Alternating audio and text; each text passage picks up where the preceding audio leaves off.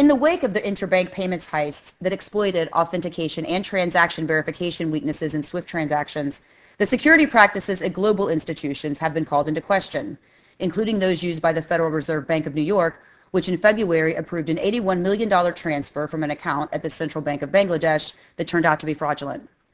Given all of the attention that is paid to commercial bank account wire and ACH payments by banking regulators over the last 6 years, it seems odd that such glaring weaknesses in interbank transactions could be overlooked, but they have. So what needs to be done now? And what steps are U.S. institutions of all sizes taking to ensure they are shoring up their own security gaps?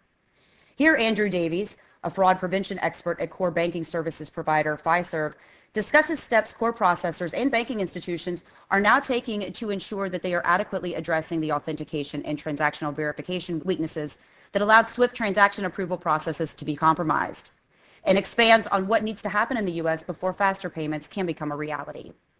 Hi, I'm Tracy Kitten with Information Security Media Group. So Andrew, just from your perspective, what ultimately caused the SWIFT-related heists? Was it poor authentication or something more? What causes these threats to materialize is obviously ever-increasing sophistication in the attacks by fraudsters. That includes attacks which compromise authentication, and these are obviously initiated by malicious software. They're initiated by fraudsters that have infiltrated systems directly, and also internal threats. I think it's certainly related to the authentication of these transactions, but also actually sort of goes into the entire area of how all of these types of payments are initiated, and making sure that the endpoints on all of these networks, whether the network be the SWIFT network, whether the network be US domestic payments over the Fedwire system, all of these endpoints have the potential to be compromised and leading to the authentication or an initiation of these transactions. So it's not only the authentication that provides risk, but it's also the other ways that people can bypass this authentication through the initiation of things like standing orders or the modification of standing orders, which have already gone through an authentication process. So there's really a number of risks that need to be dealt with, and probably the best way to do that is to do that beyond the authentication and look at sort of behavioral monitoring of the initiation of these high-value payments. Andrew, do you think that these heists prove that the U.S., which is in the process of moving toward faster and in some cases even real-time payments, is not really ready for a real-time payments environment? I think certainly faster payments, immediate payments introduce a level of risk that certainly in the US that's not existed in the past. I think as we move to immediate payments and a faster payment network in the United States, we need to consider the fraud risks of introducing real-time settlement of payments. When we introduced faster payments in the UK around 2007, the fraud levels are still yet to go back to pre-faster payment levels. So you have to make sure that any deployment of a real-time payment system has to consider the fraud risks. I think it's something that is under consideration, is a topic that certainly the financial institutions, the regulators that I talk to, certainly are aware of the potential risk, and it has to be some sort of fraud interdiction service needs to be considered as part of the deployment of any real-time gross settlement system. So whether we're ready or not, I think is certainly something that we need to consider. And right now, we probably need to think about deploying a sort of centralized, or each of the endpoints, a mechanism for those financial institutions to make sure that the fraudulent payments are not initiated, because obviously there's limited repudiation options once you've initiated a transaction. Andrew, of course, there are risks related to real-time payments, but there also are a lot of security advantages, are there not? Well, there are, yes, absolutely. It's a valid point. I mean, the interesting thing about certainly high-value payments that are settled in real time, then there's that limits settlement risk, which has been a great benefit in global markets through the deployment of things like the Continuous Link Settlement Bank. Also, previously, when you've used mechanisms like letters of credit, for example, for international transactions, there's been the letter of credit has dealt with some sort of financial crime risk or fraud risk or default risk. So real-time settlement has its myriad of benefits, but it is something that does introduce a potential for greater fraud risk. So it's really making sure that those fraud risks are successfully managed as you move into that real-time environment. But yeah, certainly there are benefits, otherwise we wouldn't do it. And there are economic benefits as well, encouraging trade, for example. So, Andrew, what steps are banking institutions that you work with now taking to address their own risks to help prevent heists like the SWIFT-related heists from happening in the future?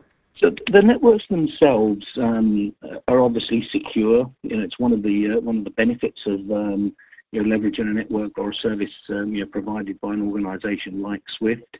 The financial institutions that I'm dealing with are really working on analysing and monitoring in real time the initiation of transactions and making sure that they're consistent with the behaviour of either the customers that they're initiating the transactions on behalf of, or any financial transactions that they're initiating on behalf of their own bank. So really monitoring that historical behaviour, looking for deviations, pooling data into consortium models provided by their vendors, and looking at analysing those transactions to make sure that if something is anomalous, they can stop the transaction before it's actually released into the settlement infrastructure.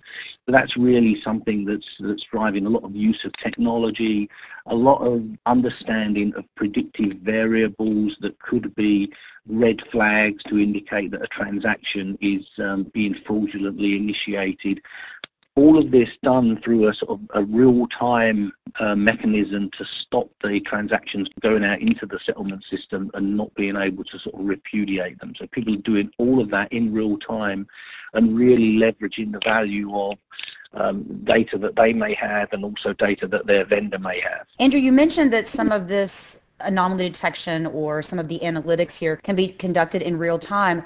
Is this something that core processors such as Fiserv are helping banking institutions with, or is this something that they can do solely on their own? Well, certainly from the Fiserv perspective, we're helping our customers, both those customers that we provide core banking services to and other financial institutions that want to leverage specific solutions that we have to monitor payments. So it's something that the broader industry providers like Fiserv, we can actually take pooled data, analyze it, realizing the benefits of a large quantity of data and previous outcomes of fraud investigations.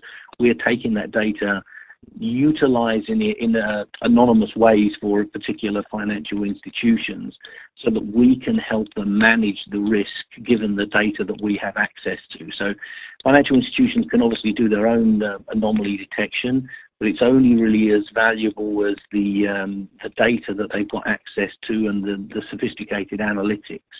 So what we're doing is we're taking our pooled data that we have access to, understanding the fraud tags or the red flags that we can yield from that data, having our data scientists look at that data through a lens of potential fraud, and then providing real-time access to the outcomes of analysing that data to make a determination as to whether a particular transaction should be stopped before it's released to the settlement system.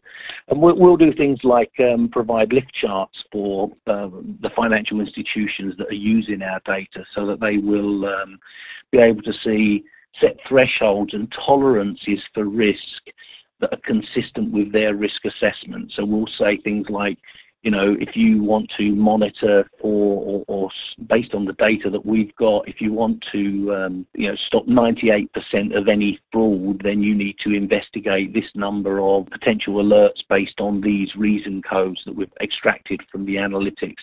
And that mechanism, that setting of those tolerances really is something that we can help advise the financial institutions on so that they can minimize their exposure to this particular risk. So Andrew, this is something that could be a service that could be outsourced to a third-party provider such as Fiserv or someone else. Yeah, absolutely. The analysis of the data, the real-time interdiction, and even, and this is sort of taking it to an extreme, so that's really the sort of IT and technology outsourcing, and behavioral analysis and analytics piece can be outsourced. And also, if you think about it, you could actually take out the remediation of these alerts and have expert reviewers looking at the alert saying, okay, based on our experience across multiple financial institutions, an X percentage or a score likelihood associated with a particular transaction that could indicate a level of risk, or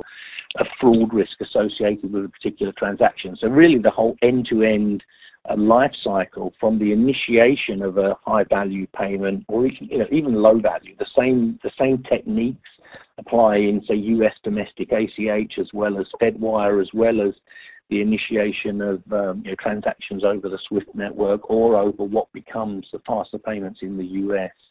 So it's from the initiation all the way through to the releasing of transactions into the settlement infrastructure that can be monitored and processed through vendors like Fiserv. Andrew, from a regulatory perspective, should U.S. banks and credit unions be preparing for more oversight of their interbank messaging during their future IT examinations? In my opinion, yes.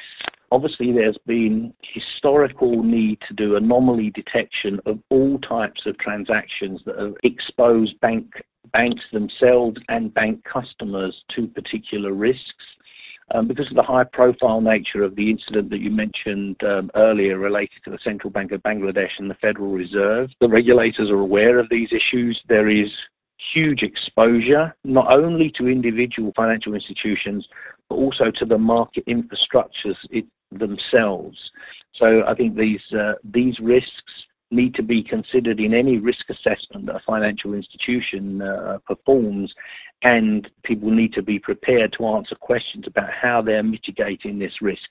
And I think, as you mentioned, this is something that exposes bank customers to risk, banks to risk, and because of the potential cataclysmic nature of the scale of some of these frauds, the system itself is at risk. So the system of bank-to-bank payments, if on the Fedwire system, for example, supports an individual payment in excess of $1 billion. So as you move that sort of infrastructure to real time, then you need to make sure that these huge payments aren't fraudulently initiated, because there may be sort of real-time settlement and some degree of ability to unwind a transaction between two US domestic financial institutions.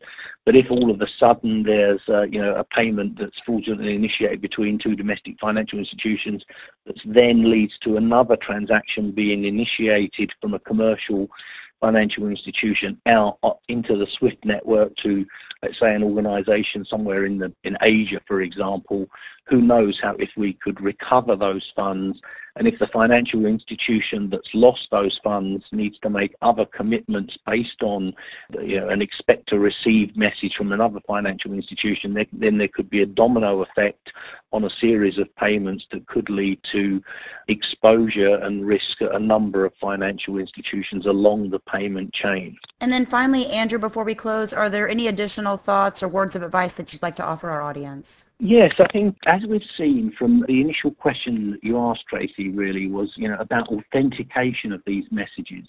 I look at this as a threat beyond the perimeter. We know that systems are going to be hacked. We know that there's malicious software that are attacking the systems that we use to drive our sort of financial services businesses. I think if we look at it beyond that authentication, and we don't want to bring down our barriers for the authentication of transactions, we want to be as strong there as we can, but also bear in mind that once the perimeter has been exposed, and this is from a technology perspective and an employee perspective, there may be some compromise where someone's being manipulated to initiate transactions. I know that recently you had sort of written an article on CEO fraud, for example. So look at it beyond the perimeter, beyond the authentication level, to look at more behavioral monitoring and make sure that you use analytics that can analyze behavior beyond that authentication, that you can leverage in real time to stop transactions going out into the real-time settlement systems. So it's really making sure that we understand behavior, making sure that we understand that there is always going to be a threat, and every transaction needs to go through the sort of analytical analysis to stop the initiation of these transactions going out into the market, because they undermine the very market themselves. Well, Andrew, I'd like to thank you again for your time today. Thanks, Tracy. I really appreciate your time and the work that you do on BankInfo security. So again, we've just heard from Andrew Davies of Fiserv. For Information Security Media Group, I'm Tracy Kitten.